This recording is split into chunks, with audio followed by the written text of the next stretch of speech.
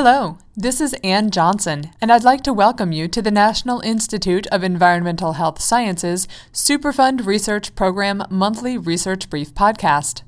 This month, we're discussing the detection of environmental chemicals with novel immunoassay technology.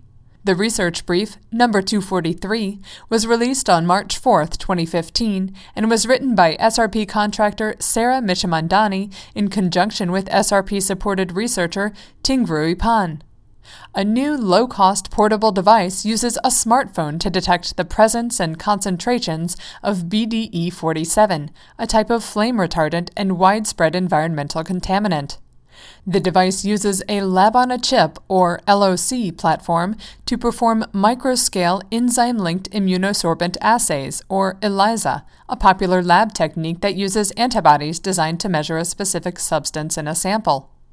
The LOC platform performed comparably to the standard ELISA laboratory protocol, but in much less time and with much smaller sample sizes.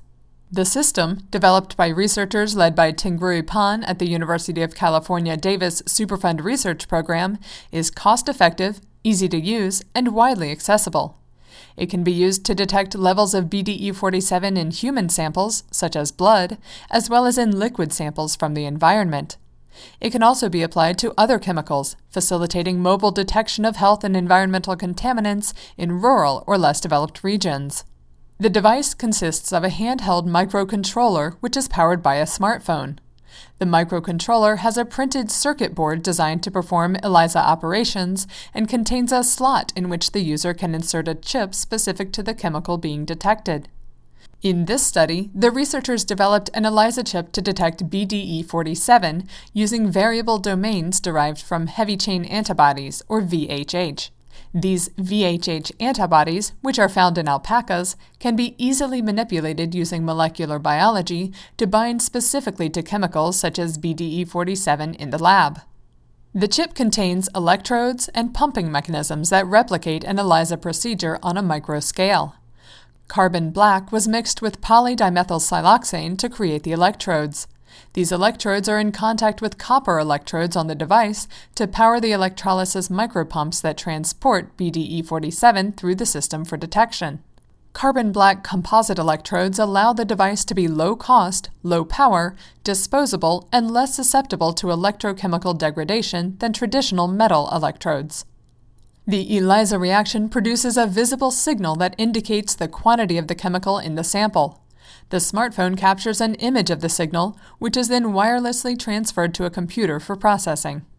With a readout time of 15 minutes, the LOC system not only measures chemicals in the field in human and environmental samples, it does so much faster than the traditional ELISA protocol, which typically takes at least 2 hours. The sample volume is also greatly reduced, from 50 microliters for laboratory ELISA to only 2 microliters in the LOC device. Using VHH, the researchers achieved comparable performance to the standard ELISA protocol and a detection range of 0.001 to 10,000 microliters of BDE47 per liter, well within relevant levels in humans and the environment. The device is not limited to BDE47 and can be applied to a wide range of environmental contaminants by substituting different immunoassay antigen proteins on the removable chip. The low cost and mobility of the LOC allows point-of-care health diagnosis and environmental safety monitoring that may be widely and easily used. According to the authors, the potential impact in mobile detection of health and environmental contaminants will prove beneficial to our community and low-resource environments. If you'd like to learn more about this research, visit the Superfund Research Program website at www.nih.nih.gov/SRP. From there, click on Who We Fund and follow the links to the University of California Davis Research Summary. If you have any questions or comments about this month's podcast, or if you have ideas for future podcasts, contact Maureen Avakian at avakian@nihs.nih.gov.